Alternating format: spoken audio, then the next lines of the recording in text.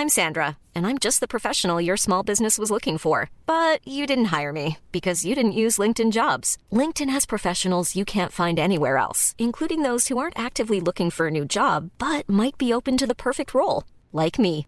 In a given month, over 70% of LinkedIn users don't visit other leading job sites. So if you're not looking on LinkedIn, you'll miss out on great candidates like Sandra. Start hiring professionals like a professional. Post your free job on linkedin.com/people today. Hey, Dave. Yeah, Randy. Since we founded Bombas, we've always said our socks, underwear, and T-shirts are super soft. Any new ideas? Maybe sublimely soft. Or disgustingly cozy. Wait, what? I got it. Bombas. Absurdly comfortable essentials for yourself and for those facing homelessness. Because one purchased equals one donated. Wow, did we just write an ad? Yes. Bombas. Big comfort for everyone. Go to bombas.com/ACAST and use code ACAST for 20% off your first purchase.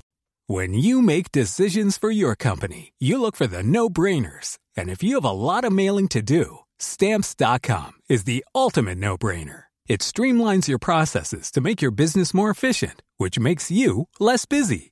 Mail checks, invoices, legal documents, and everything you need to keep your business running with Stamps.com. Seamlessly connect with every major marketplace and shopping cart. Schedule package pickups and see your cheapest and fastest shipping options from different carriers. With rates up to 89% off USPS and UPS rates. And with the Stamps.com mobile app, you can take care of mailing and shipping wherever you are. Make the same no-brainer decision as over 1 million other businesses with Stamps.com. Sign up with code PROGRAM for a 4-week trial, plus free postage and a free digital scale. No long-term commitments or contracts. That's Stamps.com. Code PROGRAM.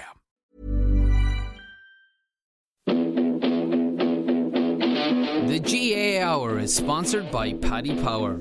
For exclusive content from their GAA ambassadors and other high-profile contributors, check out news.paddypower.com. And when I started running, I suppose I didn't stop, and when I got the chance to go, I said I should go, and so I opened up. We were only the small little fish out there, so we are, and we're trying hard to make it through. But it's hard to get the breaks when you're the smaller fish. Because I love this county so much, you know, and it's just, I'm delighted that the lads did it for the people of Waterford today, because like I'm heartbroken. Welcome along to the GAA Hour. This is the hurling show. We're back to the hurling snobs. So any of you have tuned out for the last 4 months without any hurling pundits, you can start coming back to us now again. So Michael's here with me and Cheddar's here as well. So lads, I've missed you badly, because it has to be pointed out that in the last 4 months I have been the hurling expert on the panel. Now you're both laughing at that. Yeah, a lot. So Conan and Connor are football snobs, so I'm the only one that has any idea. I've learned a lot in the last few years from me hurling pundits. So there's been occasions on the football show or on the GAR combined show where we hadn't really much of an idea we were talking about. So I'd look to the two lads and they'd just look back at me. So one was Niall Deasy's goal against Ballygunner. So it was a long ball and it went in off his hand, and we were trying to discuss whether this was a fluke or whether he actually tried to ricochet this into the net. Yeah. So that's the first one I'm going to hit you with, just to rewind a little bit.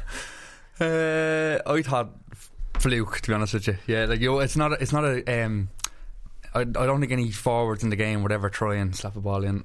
You'd do that with your hurl, would you? You'd flick it with your hurl if the ball's coming in high, woolly, but you'd very seldom see a lad trying to come in and hit it with his hand. And actually, it's the football flick kind of. You might try and claim it, but I don't think it'll be ever done on purpose. Okay, well, I'll throw the other one at you, Cheddar. It was Adrian Mullen's goal in the Leinster Club final. It was Ballyhale Shamrocks against Ballyboden, and he did a beautiful piece of skill that we were told about it, but we didn't realise how unique this was, or how I didn't notice it at the time, where he caught the ball with the wrong hand, the hand that usually you hold at the end of the hurl. And because I didn't notice in real time, I wondered, does this happen often, or was this a brilliant, unique piece of skill by Mullen? No, look, it is a brilliant, unique piece of skill, but it has happened before. DJ would have often done that. I think Michael made the point earlier on. Look, it's the direction he was running in, and just says the skill this guy has to be able to take the ball. You're changing the position on your hurley to flick it in. But look, it's not unusual, and certainly DJ would have done it regularly.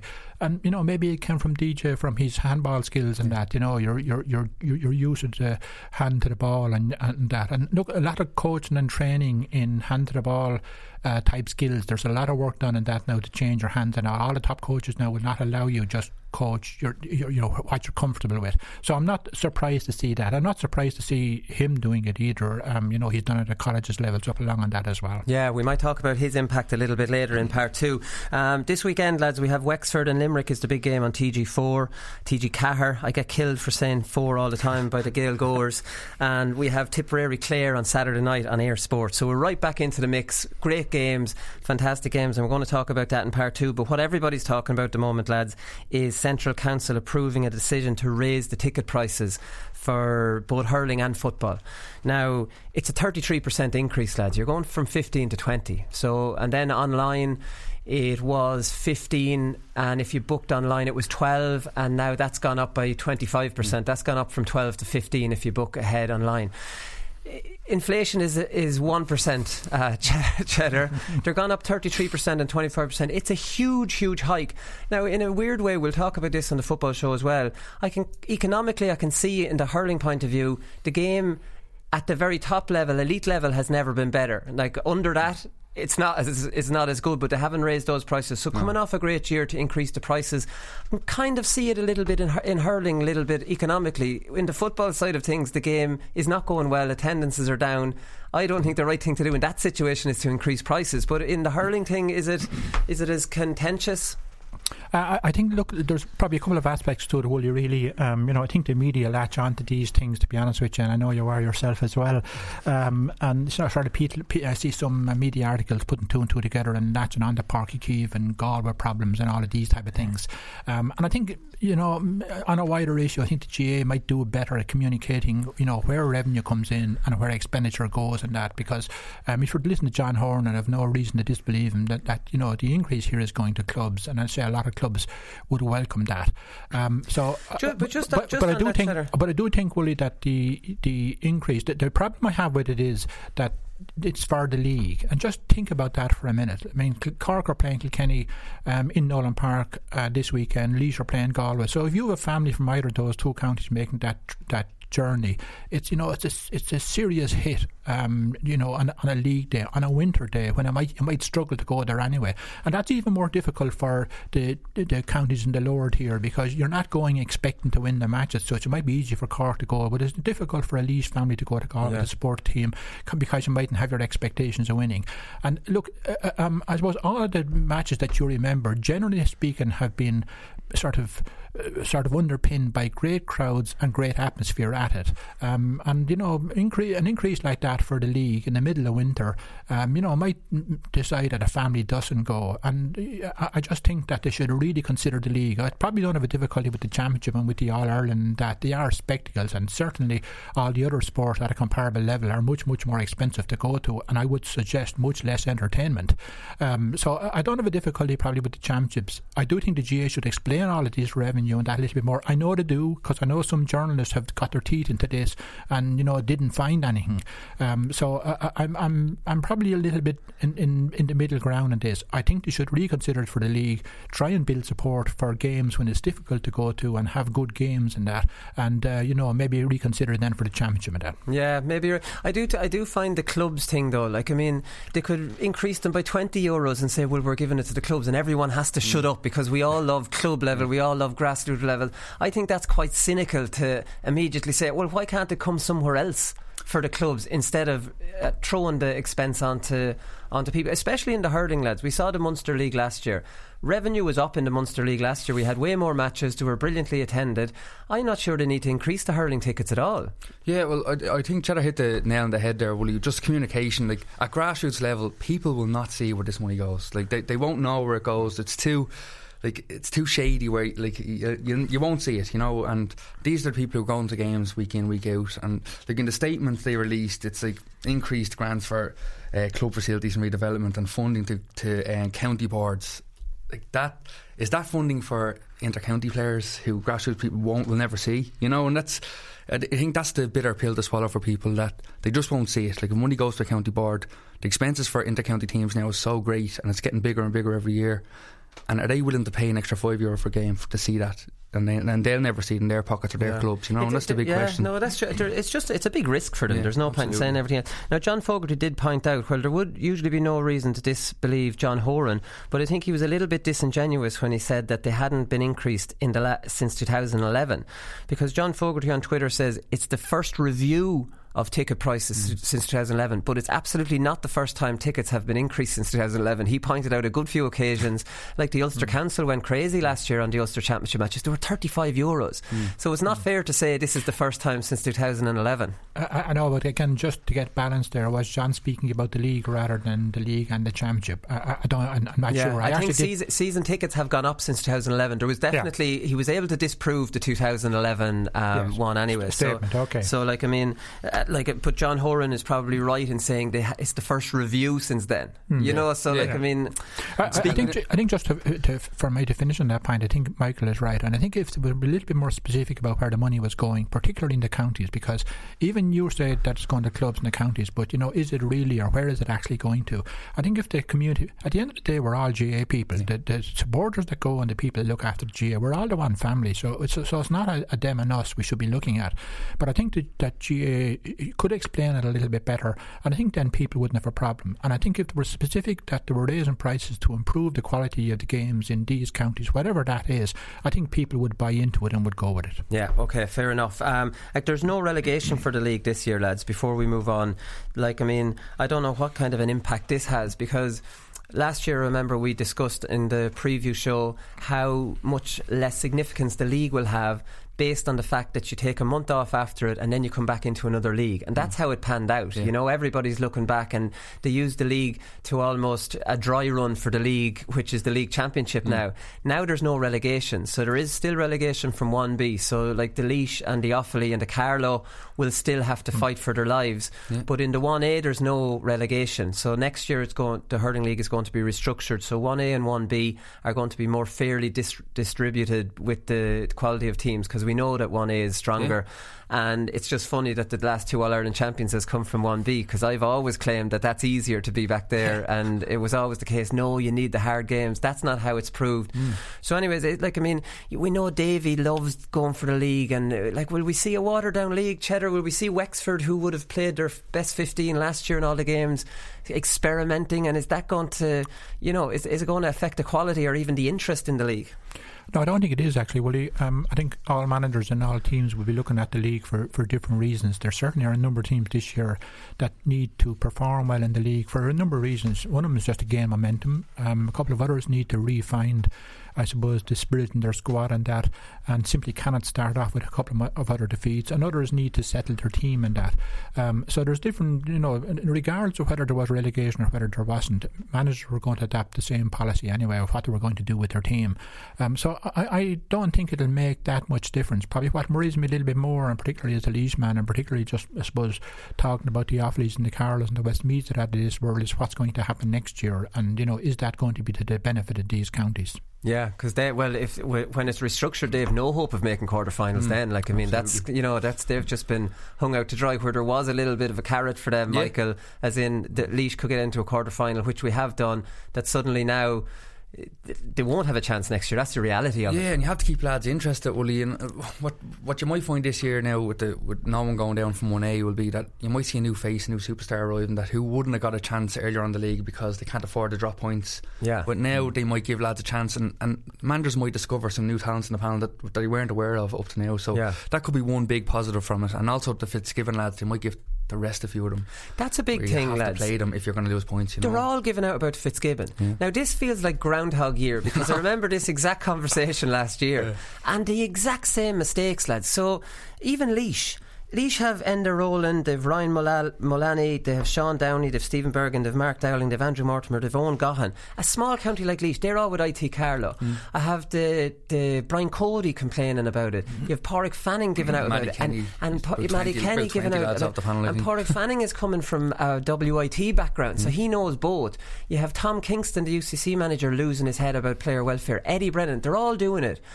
So the league starts this weekend, and there's Fitzgibbon Cup tomorrow night. Yeah, I think that's just, and this is being repeated after all the commotion and the giving out last year. Yeah, like it is a tough year to manage Everton, especially with colleges wise, and but like lads are going to play 2 games this year, 2 games this week. Will definitely, like some lads are going to have to play.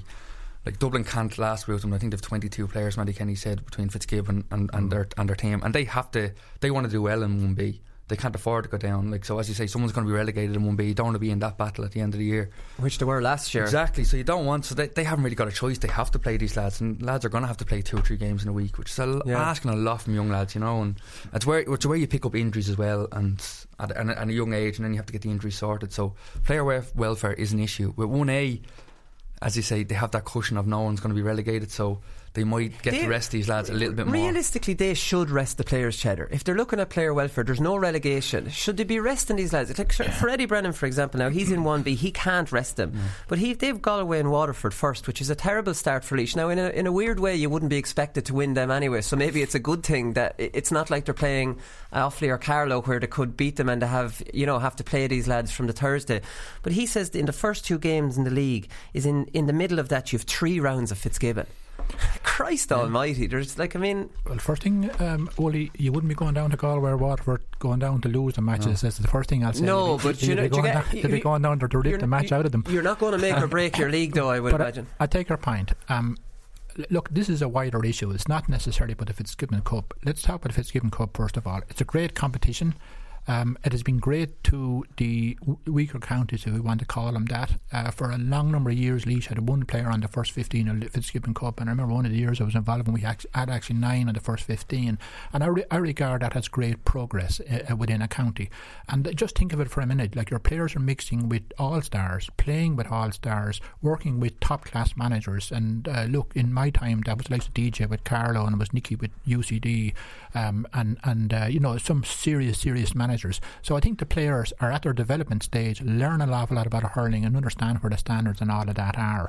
And I think it's really, really good. And I would say that, and I can only just talk about my own time, that the Fitzgibbon managers, all of the ones I was involved with, and ourselves would work out what that is, understand what programmes they were on, and try and lessen the workload on players. So it's not as serious an issue, I think, as it's made out to be. I take Michael's point that there's a lot of games being played here at a very, very high level.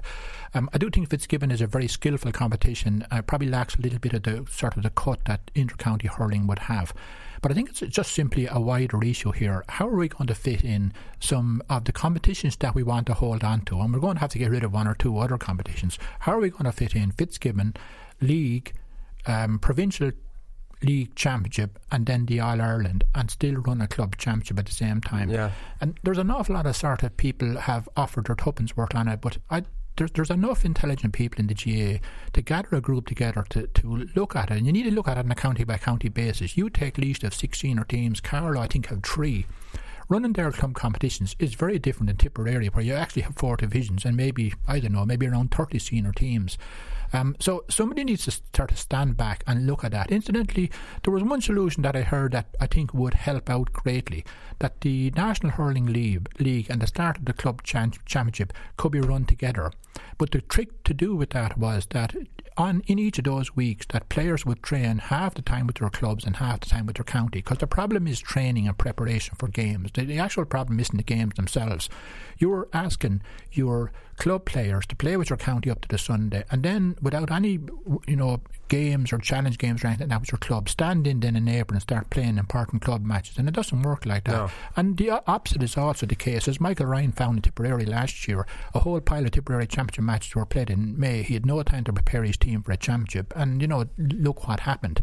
So I think if all of the counties were sort of on a reasonably level playing pitch throughout the month of March and April, that maybe, and I know one county does this, and that's why I know about it, and I just said to myself, isn't that a great idea? And it might solve the problem here, that you can play club championships, train with your club maybe 2 nights and train with your county for 2 nights. And I know an awful lot of us, including me as a county manager, would be screaming blue murder about that. You wouldn't want it, you see. Because I haven't oversighted the players and all of that. But we're going to have to bite a bullet somewhere. Someone has to take a hit and roll back, and it's usually inter-county managers that are going to have to go, this is a very professional setup, we don't want to lose them. Well, sorry, you do have to lose them. Well, I think a couple of years ago, I probably would have been the man loading the gun on that, but I'd be probably more comfortable with it now as a county manager, because a lot of clubs have a very sophisticated strength and conditioning model for the year anyway. So what you're doing with your club now is not that terribly far removed from county. And you look at Execool and the Piercy and all of those, they have management teams equal to any of the teams in Dublin here. Michael, you would probably agree, have management teams as good as any of the counties. So you were training with your club. It's just important that the conditioning people know where they are in the programmes that you're in, and where the down weeks are, and all of those things, that they talk to one another. I think if that sort of level of honesty was between everybody, I think we'd fix the fixtures problem, and then that makes it a little bit easier to be able to run the Fitzgibbon Cup in a free week, or whatever the case may be. Yeah, exactly. Right, lads, we'll come back and we'll actually preview the league. You can't touch this. Touch this. A few weeks later, they played Kilkenny below Nolan Park the same year, and they were being hockey. But the camera went in. There was a fellow warming up. And Jesus, you should see him. He was massive. Legs, arse, built. But I burst out laughing watching him. There he was, the epitome of what I said. I told you, homeboy, you can't touch this. Yeah, that's how we living, and you know, can't touch this. So we're going to start with the All-Ireland champions, Limerick. I thought it was an interesting one with Limerick because, for as long as I can remember in hurling, the All-Ireland champions immediately go in as favourites the following year. Limerick are joint third favourites this year. Do you know what I mean? It's like the bookies don't necessarily believe that they're going to do it again. Was it a one-off? I don't get it myself. They have all the Napiershig lads back this year. They have no distractions. They're a year older. They have the monkey off their back. They have the confidence. Is it a bit of an insult to Limerick to have them coming in this year as a Division 1A team, All-Ireland champions, as third favourites for the All-Ireland? John Coyley must be the happiest man in Ireland at the moment. Because nobody's speaking about them, and everyone sort of, not just the media, everyone I speak to says it's a bit of a flash in the pan, or they're a really good side, but they might do well this year but not win the All-Ireland. He must be so happy. They're young, hungry lads, and last year they showed no fear, and that was without winning an All-Ireland point. Now they have that experience, and they've such a strong panel, Wooly. Such a strong panel. Really fancy them for this the year, league, and they've really good club scene, really strong club players. Loads of young talent there. The average age in that team must be so young. They're ridiculously talented. And again, just without any fear. And John Coyley strikes me as a man who's going to keep their feet firmly grounded, and I just think that I don't know how they're third favourites. I don't know how they aren't favourites this year. In a weird way, they need a good league cheddar just to not let, because maybe like what Michael said, there are people out there who go, oh well, Limerick won't win it again. If they start the league badly, that could seep into the squad. I think Coyley needs to hit this league and go, listen, we are a force. Let's change that attitude. It probably is important in that way, and you could draw comparisons with Galway last year, who sort of slow pedalled for a little while there before they ramped up in pace and that, and that probably contrasts a little bit with how Brian Cody approaches things over a 10 or 12 year period, where he went just ball headed for everything. But I think the big thing for Limerick is not necessarily that. I think it's more technical than that. I think Paul Kinnerk will have experience in 2013 with Clare. Limerick certainly won an All-Ireland last year with two real massive pieces in their armoury, that a really, really good game plan that opened up space in their forward line with good precision hurling, and had really good substitutes to come in on the day with a different way of playing, but that were used to playing one another, and particularly the Piercy players, that really changed the course of a game. I can guarantee you over the winter, every manager worth his salt will have viewed Limerick's game plans, what sets them up, what makes them different, what creates the space and all of that. So I think the critical thing is that they need to come back with some tweaking of the game plan that they have. And that's going to be really interesting, because the Napiershig players that came back didn't really fit into that last year. They came with a different thing. Peter Casey came with a different thing. William Donohan in the middle of the field, and Shane Dowling. Shane definitely is a different type of player than they had that defensive wing forward that they were looking at there. So I think they have some work to do, but isn't it brilliant to have all of those tools at your disposal to be able to do that? But I do think that Paul Kinnerk's experience with Clare in 2013, where he sort of came back with Brodie the same way of playing in 2014 and was unhinged in that, will serve him in good stead. I think it's probably reasonable to put Limerick where they are. I know they deserve to be number one, and Michael is right, they've won the All-Ireland. What more do you do to prove yourself? But I think the level of competition and the level of performance in all the top 8 or 9 counties is such this year and the last couple of years that it's probably not unusual that Limerick aren't regarded as All-Ireland favourites. Yeah, maybe. And we all know that the following year after winning an All-Ireland, you have to introduce a few new players or it'll go stale, and you have to keep lads on their toes. And I think maybe Galway again fell into that trap where for All-Ireland, the heat of the battle, they ended up with the same team and pretty much the same tactics. Johnny Glynn a little bit different, but they looked a little bit stale come the end of the year. So what is the blueprint for these teams to come back the next year? How can you rip up something that works? Yeah, look, you're not going to say, oh, they have it figured out. You'll wait to see is it figured out, and then a good performance will reinforce, oh well, this is working. And then it could, like Galway last year, you get to the All-Ireland final, you realize, Jesus, maybe we should have. It's a very, very brave thing to do what Cheddar's saying, and maybe throw another angle on it this year, which I think it is absolutely what they have to do. Yeah, look, Galway weren't far off last year, had a great year again, and look, it's just tweaking little things, Wooly, they have the personnel, so you don't have to bring mad numbers in. It's just, as you say, as Cheddar said, just changing one or two things, and maybe how the ball's distributed in, or how more direct, or sometimes play the lines. And if you just, Limerick will change it up a little bit. They won't play the same game plan because, as Cheddar said, everyone's going to look into it. But it doesn't mean you have to go a million miles away from it, because it worked last year. Got them an All-Ireland final. So just if you tweak little things between here and there, again, they have the panel to come in, and the subs were huge for Limerick last year, and they do add either a bit of pace or a bit of strength everywhere that came in. Like Ryan in the corner always, he was phenomenal last year when he came in all the time, just the speed of him, and they have maybe the bench will keep the lads on their toes, like Dublin. Although Jim Gavin, every year he'll bring in two lads that won the All-Ireland the previous year won't be on it, and you're like, why do Dublin keep winning? Because nobody's sure of their play. Maybe you have to be that cutthroat. I look through that Limerick team and I say, who would you drop? It's hard to pick someone that you drop. I think really that's the real thing, though. You cannot just drop somebody for that principle, that I want to freshen it up, because players will smell that straight away, that's what you're doing, and then it's meaningless. Your move is meaningless. You've got to generate that, and I'm actually interested that you said Jim Gavin, because a couple of players came off the Dublin panel for that, and I'd say Jim was probably happy enough that he didn't have to drop anybody, but nonetheless it just reinvigorated the panel to drive on even harder. I mean, Brian Cody's done it with Kilkenny for a number of years without having to make a whole lot of changes. But I think at the end of the day, if you don't get up to the intensity of the preparation that you did the year before, you're going to be in a little bit of trouble, and putting in a player or two there won't change that. It's much more fundamental than that in terms of the work that you do in training, and the way you communicate it to your team and the moves you make, and everything that you do as a manager is really, really important. I think Galway's interesting. Galway didn't roll over everybody the year before. They struggled over a lot of teams and just got there by a pint. Last year they were the other side of that, by a pint on a number of occasions. So it's not that they regressed a huge amount. They may not have been just at the 100%. It might be still 99%. But there wasn't much in it, and I probably think that a lot of the counties are saying. I mean, Cork should have beaten Limerick in the All-Ireland semi-final. Injuries definitely knocked them out. And they were cruising that game coming down the stretch. So if Cork had won it, what would you be saying about Limerick now? So you've got to take, I think, in the whole context of the thing.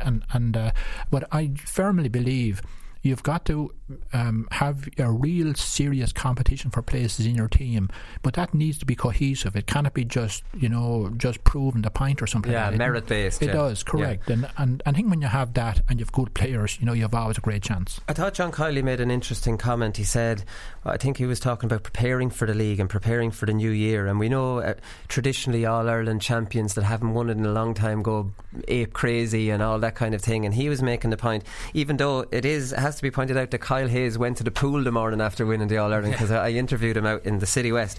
But John Kiley says the nature of celebrating All-Irelands has changed. Fellas are busy with their clubs as well for months, and the club scene is taken so much more seriously now. A load of lads are back to work, back to college. They've a lot of demanding stuff going on for themselves. I suppose it's not the same as what it used to be, but we still had a couple of great nights out. And I thought that was interesting, in that the idea of going ape for 2 weeks is probably, it's probably gone, and they're all so serious now, and they take recovery seriously, and they're back into a very, very serious club scene, college, university. maybe that idea that you go mad, is that gone? I think it's a bit sad if it's gone altogether. I would have been Dave for 2 weeks. No, look, it's a thing you're chasing for so long. I know, like, when you spoke to Kenny lads after, like, they've been mental after all their wins, you know, and like, lads work so hard and so mentally and physically training. Like, I think they have every right to go bananas for a week or two after, because it takes so much of their life after. Maybe it's not the week or two after it, even that's one thing, but then maybe up until the Christmas. So maybe you'd all meet up and you'd have, you know, you'd be out a lot leading up into Christmas, and you get out of shape. That's definitely gone. No, yeah, it is, because the young lads as well, as you say, with the club and colleges, and they've so much to keep them going. I don't think there's any fear of them getting out of shape. It's the lads, I suppose, the older statesmen who maybe aren't with clubs. Or I don't think it's the actual physiology. I think it's more the psychology of it more than anything else. You just lose your hungry edge and all of that, and you're sort of sated. And of course, when you go to these sort of events, you know, your back's nearly broken with the claps in the back and so on, and you sort of believe that little bit after a while. I thought what was very interesting about John Kiley was actually what was between the lines, because what I'm reading here is John Kiley is managing lifestyles of players, and I think that's where, you know, management has gone to such a detail now that it's just managing absolutely everything. You leave nothing to chance, and John's not leaving anything to chance that, you know, players are going to get soft underbellies for Limerick next year. He's going to have them ready, and, you know, I would imagine that that's pre-planned. Yeah, no, maybe it is. Tipperary, lads, is an interesting one. Liam Sheedy's back. He made headlines last week not allowing his goalkeeper Hogan to talk about Tipperary. I'm completely in a disagreement with that. But, like, I mean, he made one statement here, so he's back in anyways, and we know how brilliant he was with Tipperary the last time. Here's a question for you about that. Liam Sheedy, the game Liam Sheedy left, where it was Tip versus Kilkenny in a traditional style game, and they were some of the best games we've ever seen in 10 and 11. Does Liam Sheedy need to does he need to be a different manager now than he was back then, and does he need a new style for Tipperary than he had back then? No, I don't think so. I think Liam Sheedy was a great manager 5 or 6 years ago, and that's not just a general statement. He obviously managed an awful lot of things really, really well to get the success he did. So I think there's two aspects to that. How you manage Tipperary, and that's a very, very difficult job. They're a county that expects high performance every day of the week. They're a very big county with an awful lot of quality players. So even managing just player expectation in a panel like that is a very, very difficult job in Tip. I go back to your other point, Wooly. I don't think it's comparing styles of play in 2010 or 2011 with styles of play now. And you're not trying to get a style of play to suit whatever it is the fashion at the minute. You're trying to get a style of play that suits the qualities that are within your own team. Drive that as far as you can, and try and hammer the other team with that style of play, and just gain the momentum that way. And I think Liam, of course you're going to keep an eye on other, and you're going to keep an eye on Limerick and what they're doing and all of that, as we spoke earlier on. But most of your time is going to be spent is, how can I settle my team to play in a certain way that's going to give me the best advantage and the best benefit of trying to win in All-Ireland here. And I guess that's what Liam will be looking at. Here's another question, and we talked about this in the context of James Horan coming back to Mayo on last week's show. So James Horan came in after John O'Mahony, right? One of the more old school managers, and he had a huge impact because he raised the levels of professionalism. He completely transformed Mayo football. Liam Sheedy came in after Babs, if I'm not mistaken. So he brought in a brilliantly professional setup. The players responded. This is fantastic. Strength and conditioning, all these kind of things. Now Liam Sheedy's coming into a squad that has all that kind of thing. Do you know what I mean? So can he make that same hit of the players going, whoa, this is the best setup we've ever had? Whereas now they're going, well, like, I mean, sure, this is par for the course. Like, you know, can he have that same impact? I think he can, definitely. Like, he's a fantastic manager. I slightly disagree with Cheddar. I think the game's evolved an awful lot since 2011, and Tip's major problem for the last 2 or 3 years is the distribution from the back line to the forward line. They've just given 80-yard, 90-yard balls in high and expecting their forwards to win it. Backs have got an awful lot cuter these days, and they know they don't have to win primary possession. They just have to break it down for each other and stop the play. And that's where Tip have been struggling for me over the last few years. I think he's going to have to come in, scramble that back line around a bit and have like the likes of Paddy Maher and all winning the ball, but then looking up and giving low fast ball into that forward line and working the lines an awful lot more, because the panel and Tip is phenomenal. Like, the talent there is phenomenal. Well, they still have the best forward line on paper, I think, outside of Cork in the country. Some of the talent is unreal. The use of the ball is ridiculous. Like, you see the names Shamie Callanan and Noel McGrath's captain and vice captain this week, and like, to have them two leaders in your forward line, John McGrath, anybody would love it. Like, so I think he's definitely going to up the performance levels, but if he gets the team playing more like a team this year and not like 15 individuals out there, I think Tip are going to have a huge say this year. Like, we're really surprised. I think that's the I do agree with Michael. I suppose that's what I was sort of referring to earlier on, that he's going to have to happen. That he's going to have to play the way, and he'll play the way that's going to get the best out of his team. And I do agree with Michael that the distribution of ball and their movement off the ball and all that needs to be better. But I think the first thing he's got to do is reinvigorate the panel. He's under 21 All-Ireland winning team to come into that. Now they weren't fancied, but they still have a few lads from that. And I can tell you, I know a fair bit about Tipperary club hurling. I can guarantee you there's a huge amount of quality players in Tipperary that could step into an inter-county team. But sometimes that's difficult when you have too many. And like, are they good enough in the positions that he needs to fill? And he definitely needs to figure out 3 and 6, and he probably definitely needs to figure out a competitive midfield that's going to win a lot of possession around the middle third. He certainly has enough talent up front to do that. But I think just prior to that, he's going to have to figure out how he's going to get more team cohesion into that panel, because just the morale seemed to have just been a little bit dissipated over the last couple of years. Yeah, it did seem that. Gerard Brown is the under 21 midfielder who seems to have an awful lot of fire in his belly. Like, they need maybe some lad to come in and just give them that spark back. Now, I know Liam Sheedy will help them with that spark. He said he thinks that the energy and attitude that the players bring, if they can create that. So he's talking about energy, attitude. Again, I disagree that the players didn't have energy and attitude last year. I think they've gone maybe a bit. Maybe it's the staleness that he's talking about. But another thing on using the league, he said 12 or 13 of the starting positions and where they'll be playing have to be nailed down by the end of the league, said Sheedy. And I know Michael Ryan last year experimented an awful lot. He ended up rewarding the lads that were experimented with, and there was 4 debutants against Limerick and they got caught. Do you know? So I don't know. Like, I mean, I think Liam Sheedy has a much more difficult job than maybe he might have thought. Well, and it's a great job and it's a terrible job. Absolutely. It's a weird one. Kenny was the big one back then, I suppose. Once you got over that hurdle, you had a great chance to win the All-Ireland. But now, like, when you look at that league, like, it's so hard to pick a winning team from it, and that's just 1A. Like, so you really have realistically 7 or 8 teams who could win the All-Ireland this year, and like, it's a lot bigger challenge, I think, for me than it was 2011. Yeah. So he tried. I think just one other thing. Will you think the local championships in Tip take place right before the Munster Championship, and I did last year, and there's probably 3 serious competitions in Tip, and bear in mind there's 4 divisions in Tip, so you have club hurling going on right through May, and you're expected then to just put boot to the floor with a new game plan, new players, new way of playing and all of that within 1 week or 2 weeks, and that cannot be done. It's fine if you're an old team that are winning an All-Ireland or 3 or 4 All-Irelands, and you can go back and you can just turn on the tap again, but you can't do that with a new team.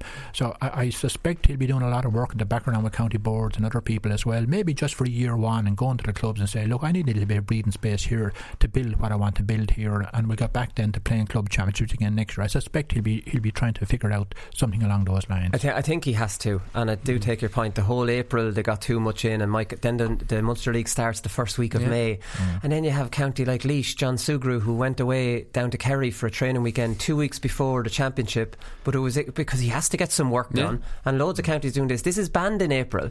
Like, I mean, Cheddar, I'd say you'd be pulling your hair out as an inter-county manager. You lose all your players for April outside of training, maybe twice a week, because there's matches at the weekend for them, so you get no quality work. It's only Tuesday, Thursday after work, which is often physical sessions because you might not have lights.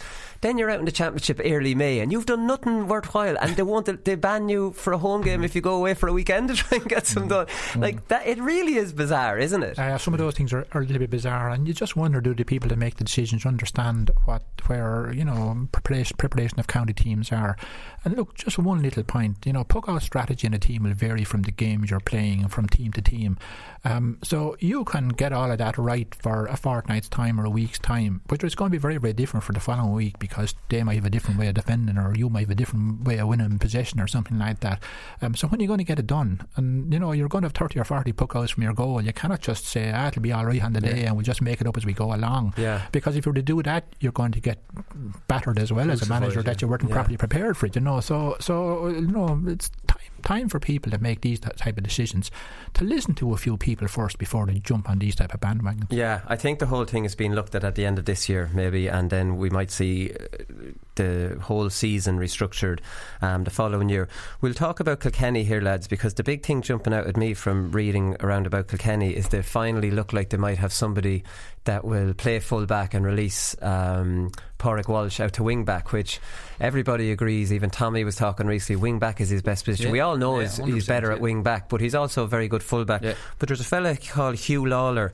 His funny spelling of the name is H-E-W, so I completely have my eye on this fella now. So he plays for O'Loughlin Gales, and he's actually versatile enough, but he played a lot with O'Loughlin Gales at full back. He's 6'1" or 2" according to JJ Delaney. JJ says he's very impressive in the few games I see him at full back as well. Very quick, very direct. And again, when you're playing full back at the moment, you'd be out close to the sidelines. Look at the likes of Seamus Flanagan. You have to follow him everywhere. You'd have to have the legs as well. He's a guy that does have the legs, and he's a big guy too. So you look at Kilkenny last year, you were talking about they needed a cornerback, they needed a full back, and they needed a centre back. You've Paddy Deegan, who's nailed down the cornerback. He's been brilliant. If Hugh Lawler, I'm not sure is it Hugh or Hugh, I presume it's Hugh, he's going full back. Then you have Pádraig Walsh, Cillian Buckley, who's an excellent centre back. Suddenly Kilkenny have a nice little bit of shape if they do that, and we know he's going to hit the league hard. Oh, absolutely, he always does. And Kilkenny were good last year. They were much better than I expected last year, Wooly. And with the Cody factor again, he's just going to drive them on, and the belief is going to be within that Kilkenny squad that they can win the All-Ireland. They're not playing any other game than win the All-Ireland. So if you can get Pádraig Walsh out, if you have a half-back line with Pádraig Walsh and Cillian Buckley in it, there's not going to be many better half-back lines in Ireland. So they have a great stability there in the back line to work from. And again, with TJ and all up front, I think they have to find one or two more forwards. If Richie Hogan back fit and flying again, he'd be a huge asset for Kilkenny, because last year he was just a bit stop-start all year and couldn't find his mojo a bit, So. Well, Adrian Mullen has been hugely highly regarded with St. Kieran's. The more I hear about him, he's scored 2-1 in the Leinster Club hurling final. He's a decent sized fella, a scoring wing forward. I think he repeated a year in Kieran's and ran amok the following year when he repeated or something like that. So this lad is somebody who could come up and make a mark. Obviously they won't have him during the league, Cheddar, because he'll be with Ballyhale.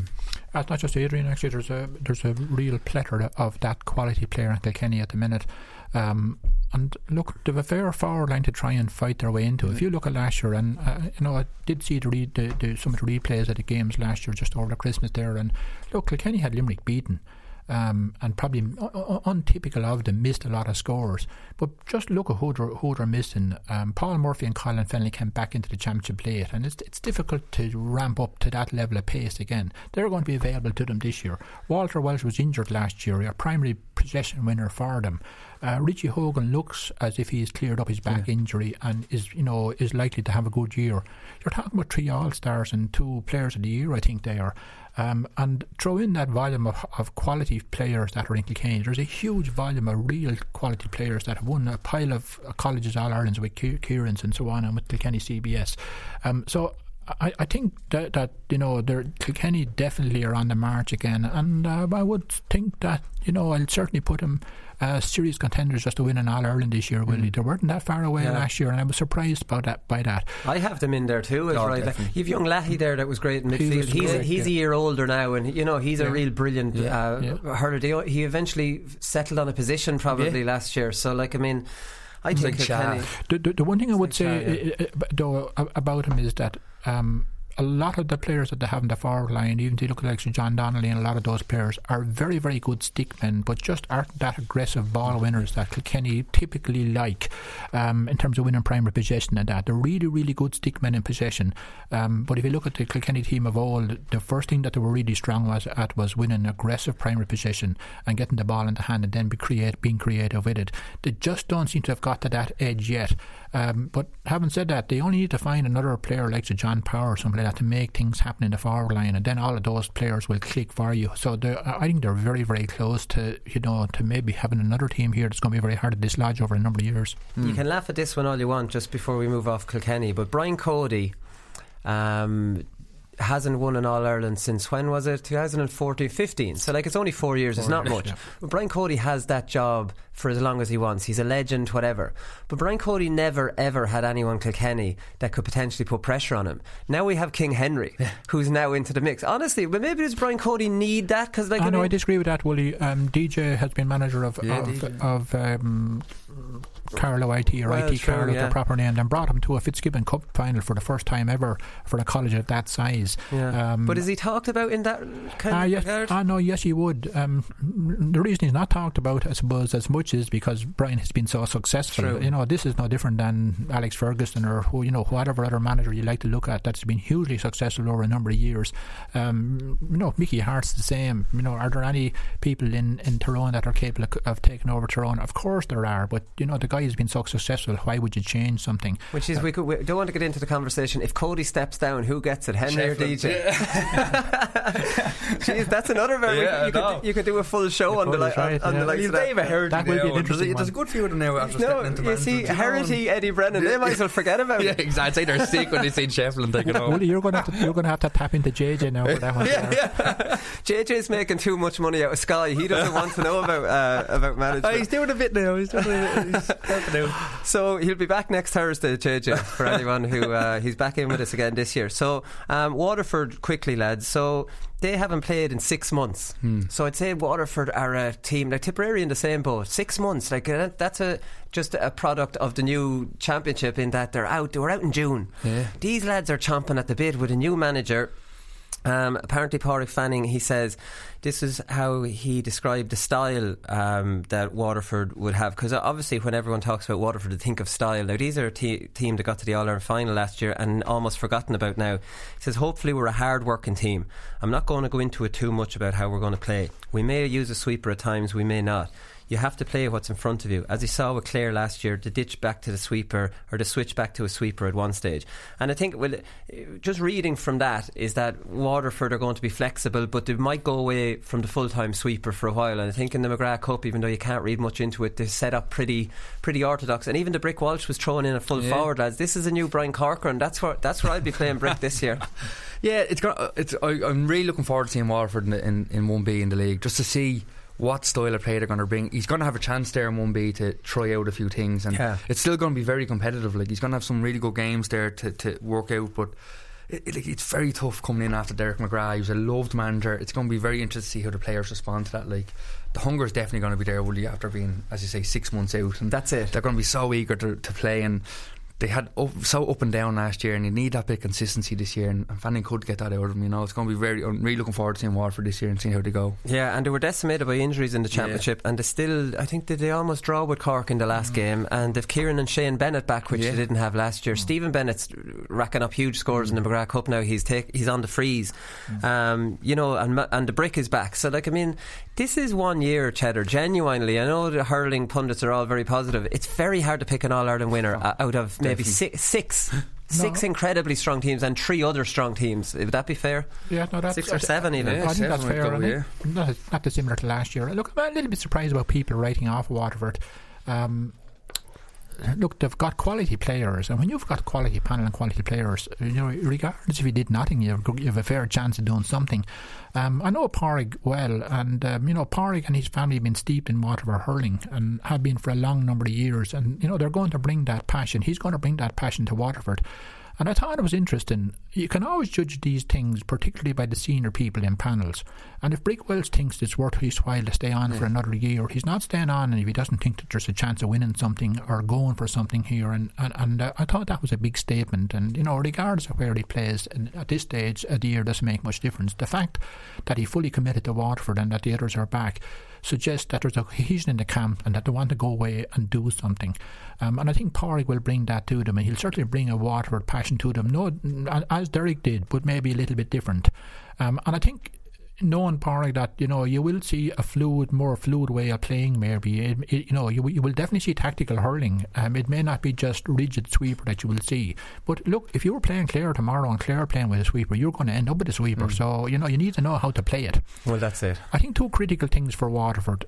I think Pádraig may change the style of management, and we spoke about this last year, Wooly. We spoke about towards the end of the year that this is a crucial appointment for Waterford and how they approach this, because the Waterford team under Derek had him for a long time, and I suppose it was individual motivation of players. You would probably call it that style, because he knew them all and he knew what buttons to press. Now, does that panel now need to move on to real performance monitoring and management? Do your job. Here's the aspects of the job you need to do. To go away and do your job, and you need to eyeball players in that, and so on. And will Pádraig be able to bring the panel with him into that sort of, I suppose, a different style of management? The other thing is that he's in 1B, which is great to get that start, but he's playing a lot of matches away from home, including in the Munster Championship.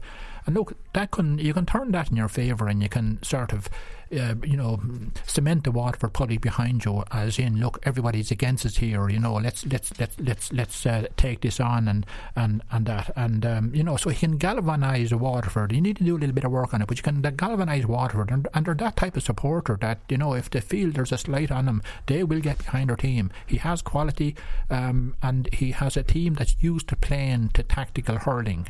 So I think they've a lot of advantages. I'm just surprised that people seem to be writing them off so easy. Yeah, they seem to be well down the list. Right, we'll come back and we'll do some predictions for this weekend.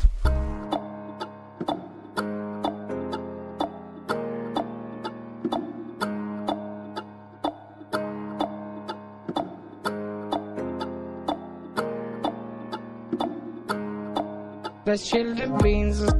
There still is a lot of work to be done yet. Just give us a small bit of time. Just give us a small bit of time. Let's chill the beans.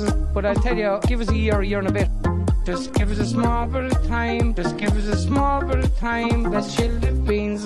Let's chill the beans. Let's chill the beans. Let's chill the beans. Let's chill the beans. There still is a lot of work to be done yet. Just give us a small bit of time. Just give us a small bit of time. Let's chill the beans. But I tell you, give us a year and a bit. Just give us a small bit of time. Just give us a small bit of time. Let's chill the beans.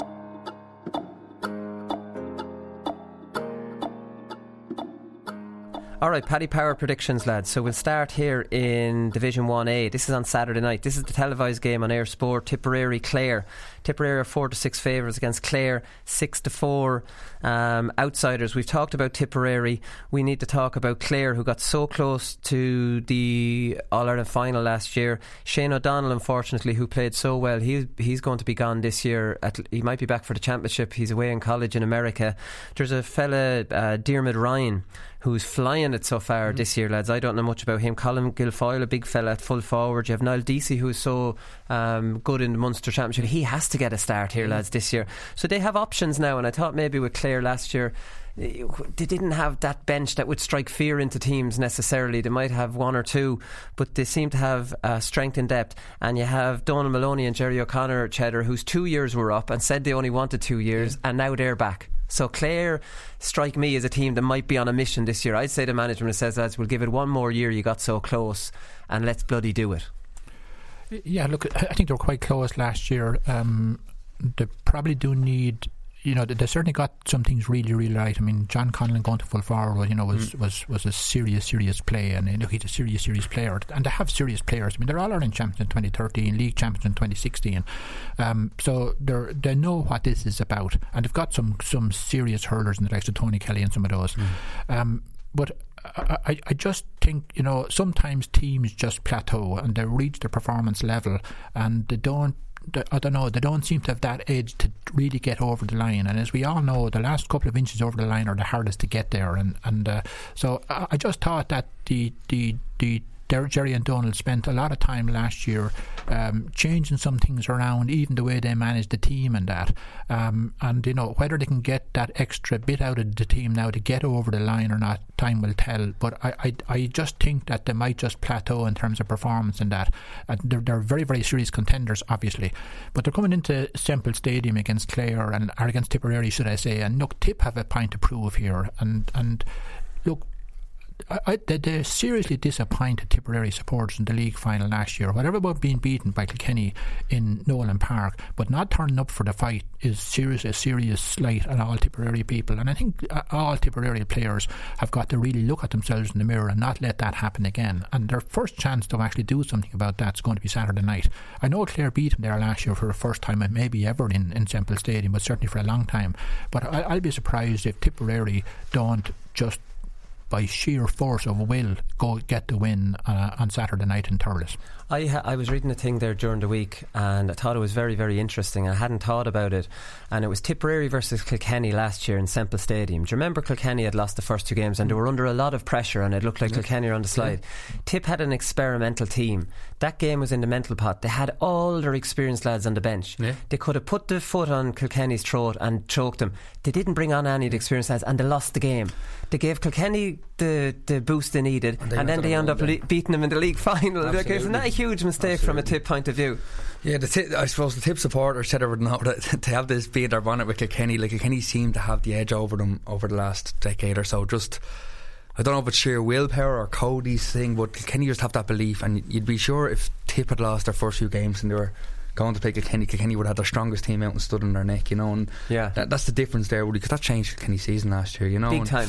Absolutely. But with the Clare and Tip game, I fancy Clare. I just have this feeling that like this is it for this Clare team. Like they've a really great panel, and if they want to get the best out of the players that are all there, I think this is the year they want to win the All-Ireland. Like, I think so too. Between Donald Maloney and Jerry O'Connor there, like they've experimented for 2 years now. This is the year for stability. Find that your best team and play them all the time. They know what system they want to play with. The likes of DC, Conlon and Duggan, they're huge men like to have around your forward line, sprinkled with like Tony Kelly giving ball in, and I just think and Podge there.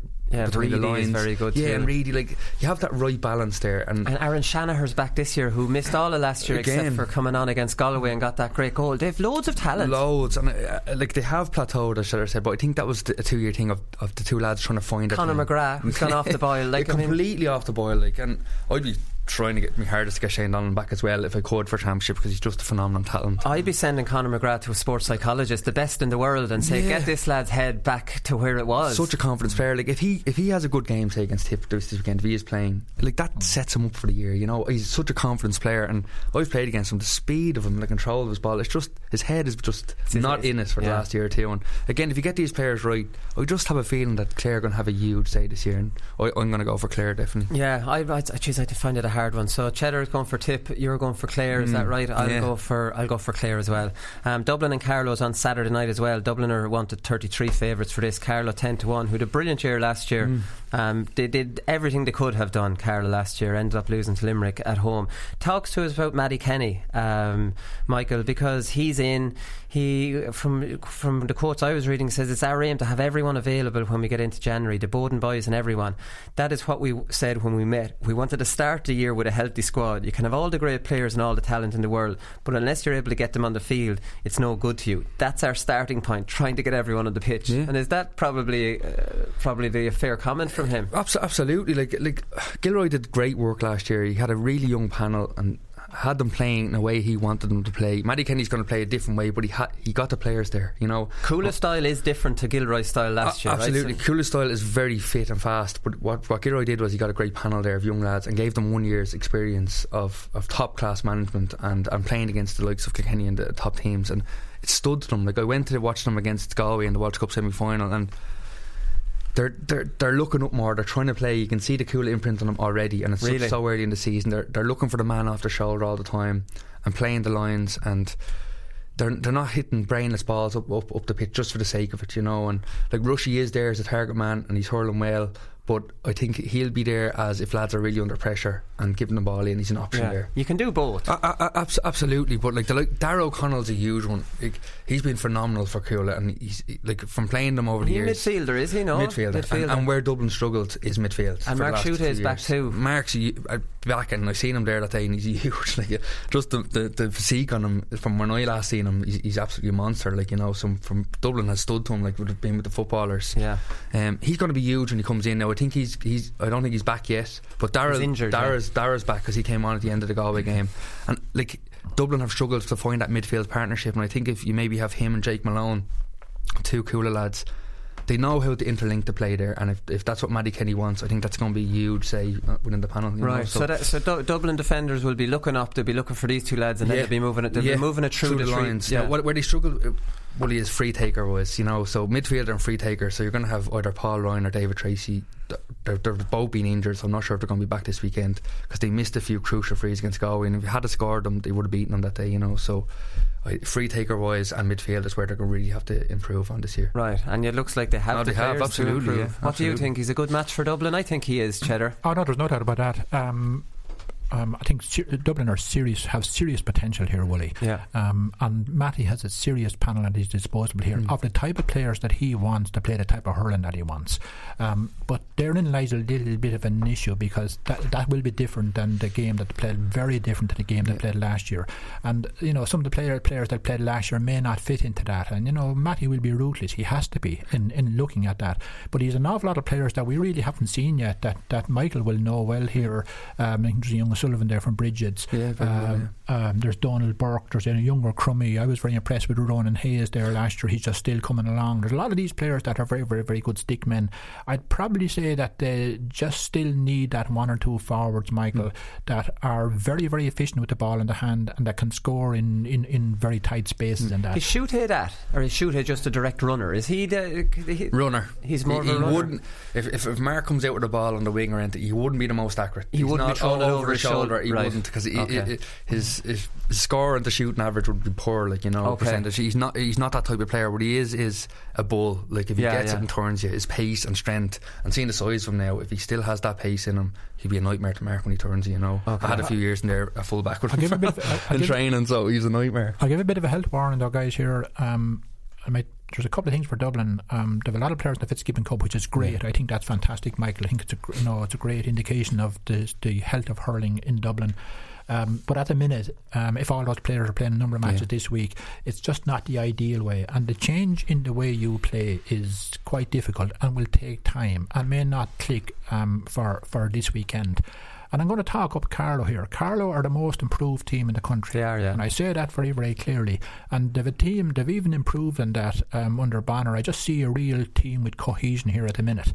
And like last year they were good, but they didn't have their best forward playing last year. Mark Cavan is the best scoring forward in Carlow. Now I think there's one or two players that are injured at the minute that would be first teamers that might actually hurt them. But he definitely has brought him up another notch. And I think that the matches in Parnell Park, that's going to be difficult for them. It is a massive step up to go from where you were up to this level of hurling. It's massive. People don't really realise it, and the quickness of the hurling and the time you have on the ball is very, very different than you have when you're down in 2A. But I think this is going to be a competitive match, and I think if Carlow stay in the game early, it'll be a competitive match. Of course I expect Dublin to win it, but I don't think it's going to be the walkover that our pals in Paddy Power think it's going to be. I think the difference here is that Carlow will be playing their first 15 hitting this hard. Dublin might be experimenting a little bit, so Carlow, I think they absolutely will be competitive, but we'd all fancy Dublin to win that. The next one then, lads, on Sunday in Nolan Park is a huge one. It's Kilkenny, who are 6-5, and Cork, who are 5-6, so it looks like Cork are slight favourites for that one in Nolan Park, which is a strange bet that I wouldn't agree with. Cork are interesting, lads. They'll have Alan Cadigan back this year. They have Stephen MacDonald, the previous year's captain, back, a leader. Maybe that's what Cork need, a couple of leaders like that. Aidan Walsh is back, who's got loads of experience with the hurlers and the footballers. He played midfield and wing back when he was there the last time, a really strong runner. Tim O'Mahony, be a year older, he could solve the centre half back because he looked like a really good player. And when you look at it, lads, there's at least those three fellas anyway, Cadigan, Stephen MacDonald, Aidan Walsh, if they had those three lads against Limerick last year coming in off the bench instead of the lads that they did bring on and had to bring Seamus Harnedy, who was already injured, back in, like realistically, lads, Cork kind of like they had that game won, and then Limerick win it. Like Cork are no distance away from this. Like God, no. Like as Cheddar said, it was injuries last year against Limerick that killed them. Their whole half forward line, who were really dominant throughout the game, were decimated. Then like Daniel Carney, Luke Meade, and Seamus Harney all got injured. Decimated, like, and they had no bench other than your man's good O'Flynn. He's good. He came on. But it killed them, Wooly. Like, and if that happens to your team, so did Darragh Fitzgibbon. Absolutely, he got injured too. Yeah, he'd been carrying an injury towards the end of it, and they were still so close, like to win. And so Cork are like a team really to keep an eye on. Again, when we talk about teams to win the All Ireland, they're definitely in the mix, and I think they've a really good panel this year. And you've named the lads there. Cadigan's the big one for me. He's just, when he's on his day, it's so hard to beat.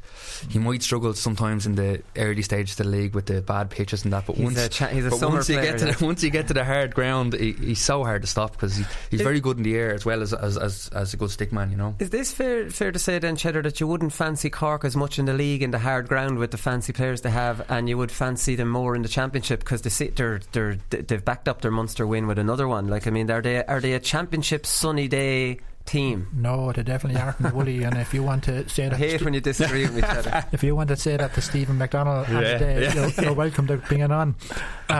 No, I don't think so. I do think, though, Wooly, that they may not be going full on for the league. And look, when John Myler said that we're starting late in terms of their training program, that sort of tells you a couple of things here. It's not that a team will win the liberty to lose matches, but their focus may not be full on every single match to go win the game. It may be trying to fill a position or to reintegrate a player or something like that.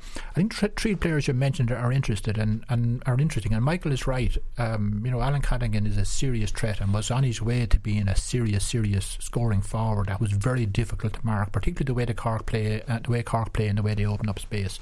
But Stephen O'Donnell has proved to be a really good man marker. Aidan Welsh, he's a real threat in the air. So to bring something different to the team, it's not that you're bringing in like Aidan Welsh is not like Daniel Carney here or something like that. You're bringing something different, which is not dissimilar to what Limerick did in terms of the subs that they're bringing on.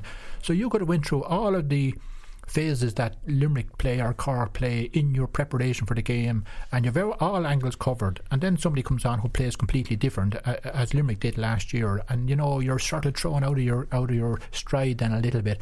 So Cork have some things. I do think, though, they do need to improve. I think people are talking them up a little bit too much, to be honest with you, Wooly. I genuinely don't think. They were very near it last year, but would they have won the All-Ireland against Galway after that? I'm not so sure. I think they do need to improve. Whether these players will improve them or not, or whether some young players coming through will improve, which I'd prefer to see, it will be interesting. I think they need to fix their half-back line. I said it a number of times last year. Defensively, they're okay, but going front foot at speed to get into the open spaces, to be able to drill the precise ball into the legs of Adam Cadigan needs to improve a little bit for me to really stamp them out as being All-Ireland potential winners. Coleman, Tim O'Mahony and Aidan Walsh. There's a half-back line and two new players. But anyways, listen, we have to move on. Who are you going for here, lads? This is a toss-up, really. I'm going Cork. And you, Cheddar? I go Kilkenny and Nolan Park. Okay, I'd probably agree with that one. Kilkenny, Nolan Park. Wexford, Limerick. This is in Wexford Park at 2:00. Now this is the game on Sunday, so we'll talk plenty about this on Monday. So I'll just get predictions off you here, lads, because we're getting tight on time. Who do you fancy here? Limerick are 8-13. Wexford are 13-8 outsiders at home. Now Limerick or Wexford beat them down there. I think it was it last year? 2 years. The year before that. Obviously Limerick have improved since then. I'm just struggling to see Wexford as contenders this year, to be honest. Like with Davey struggling to come back and not like thinking about it. Why would he think about it if he thought he had a serious team there? I know the lads might be doing everything that's asked of them, and they might be a great bunch of lads, but I just don't think it's in the panel to win the All-Ireland. I don't think they have I don't see anyone new from last year coming in to say, oh, he's going to win the All-Ireland for us, or be a great addition to the panel. Yeah, I'd be like that. So you're going for Limerick. What are you going for there, I think I'd have to go with Limerick, because generally speaking, the year after you come back from an All-Ireland, your first game, you carry over your performance from They're not long back from Mexico now, I have to point out, before you... They're not, no, but... training hard. 3 weeks. 3 weeks. Oh, sure, they probably only train on holidays. I think even if you were there, I think you would perform on the day. You just carry over that sort of energy and momentum for you. But I think that this league is massive for Davy. You know, Davy cannot afford to lose the first 3 or 4 matches in Wexford, and then the natives getting restless and that, and you know, sort of little belief in the whole model as such, pardon the pun on that word, seeping away a little bit. So I think it's really, really important for him. I think he has Liam McGovern back this year, who I rate highly, who's a very dangerous type of forward and that. But I just keep going back to Wexford that they really need to find, no more than Dublin, they really need to find that efficient forward that is, you know, a very, very high execution of chances created. Okay, so you have 2 limericks there, and I'll go Wexford just to make sure somebody's right. Galway Laois, Pearse Stadium, lads. We can't spend long on this again. We'll talk about all the teams throughout the championship. Galway 1-50, Laois 11-1, and we'll all have to say that we go for Galway here, and we'll talk about these teams a little bit more. No, we won't. Sorry now, Bully, but I will never go against Laois regardless of what the odds are. You're going to go for Laois against Galway away in Pearse Stadium? I don't care if it's in You're letting the heart overrule the head. Wooly, I don't care if it's in the Aran Islands. We'll go over and we'll battle them over there. Okay, that's why Cheddar did so well for Laois. You see, he's never going to lose a game. You have Waterford then against Offaly in Semple Stadium. So Waterford don't get their home game, so they're 1-20. Offaly are 9-1. I think it's fair to say we'll all go Waterford here without any objections from Cheddar on this one. No, Waterford. No, Waterford have to take that one. Okay, great stuff. Then we have National League 2A. We've Antrim against Kerry, we've Westmeath against London, and we've Mayo against Meath. So there is still a bit of an interest in that. Joe Quaid is the Westmeath manager. We'll talk to him over the course of the league. David Herity is in 2B with Kildare. So there's plenty of interest in those lower leagues, and of course across the course of the league we'll talk to managers and players from down the divisions as well. So that's it, lads. That's all we've time for. Who are we going to go to win the league? Who are we going to fancy before we leave? I'm going Clare. You're going with Clare to win the league. Cheddar. I'll go with Kilkenny. I think Brian over the years has went ball-headed for every single championship he has been in. I think he will get his team settled and use the league to do that, but still go for the wins, where I think some other managers may not do that. Yeah, okay, that's fair enough. I'll throw in Cork into the mix because Cheddar told me that they're not just summer hurlers, they can hurl in the league as well, so I'll go for Cork. Alright, that's all we've time for. We'll be back on Monday with a review show as usual, and we'll talk to you then. Good luck. And when I started running, I suppose I didn't stop, and when I got the chance to go, I said I should go, so I opened up. We're only the small little fish out there, so we are, and we're trying hard to make it through. But it's hard to get the breaks when you're the smaller fish. Because I love this county so much, you know, and it's just, I'm delighted that the lads did it for the people of Waterford today, because like I'm heartbroken. The GAA Hour is sponsored by Paddy Power. For exclusive content from their GAA ambassadors and other high-profile contributors, check out news.paddypower.com.